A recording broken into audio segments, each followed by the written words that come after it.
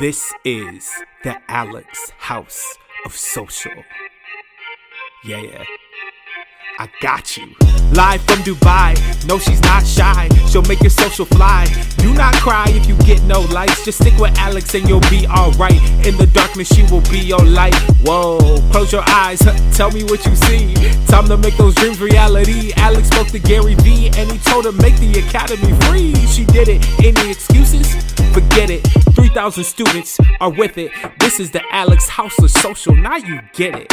So excited that you are tuning in. I do have two very exciting things to tell you before you kick off to today's episode. And that is, I have my free Rebel Academy, just in case you still are not enrolled. It has more than 20 plus courses, all on social media marketing, how to make content, apps tutorials, business development techniques, selling techniques, e-commerce. I mean, there's personal branding. Make sure that you are enrolled. Also, so that you get my latest updates on any free up and coming Zoom classes. I do every other month free Zoom classes. You get to ask me anything and I cover some hot topics. And I have launched my book. It's a Good Day to Be a Rebel. We have ranked 7th and 4th on Amazon new releases for social media. It's so crazy.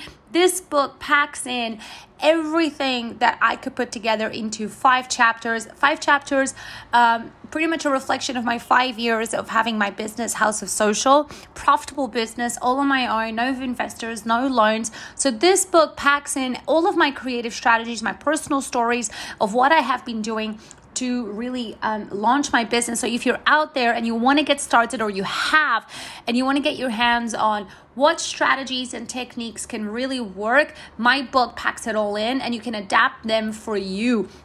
It's got a lot of personal stories in there too. It's got 5 chapters, bootstrapping, how to self-fund, personal branding. Oh, it's filled with so much good stuff. Make sure that you do head to my website and you grab a copy today. All right. I hope you enjoyed today's episode. And if you did, please let me know. Send me a message, a DM, a tweet, something, smoke sign, so I can hear from you. All right. See you on the other side. If you want to sell, okay, and you're like, no, but I want to make sales, that's totally fine, okay? What I want you to think about is, what are you gonna sell, right? Black Friday can be very famous for the whole website to be completely slashed. So are you gonna do your whole site slashed at 50%, 30%, 20%? You gotta look at those margins, okay? You gotta do that homework. So if you wanna make money and you wanna be selling, what are you gonna do? You have to think about that. Do you want to do your whole site on discount? What discount? Do you just want to do selected products? Maybe you want to get rid of like leftover inventory and you want to like push out like products that you're like, I don't want them anymore in my life, right? So do you want to push specific products that you just want to like get rid of, okay? So do you want to do bundles, right? Do you want to think about festive? A lot of people are using Black Friday to buy for the festive season. So you could think about creating bundles for gifting, and your messaging can even say that. These are great bundles for father and mother and sisters and besties and best friends and the parrot and the cat. So think about if you want to bundle certain specific products, okay?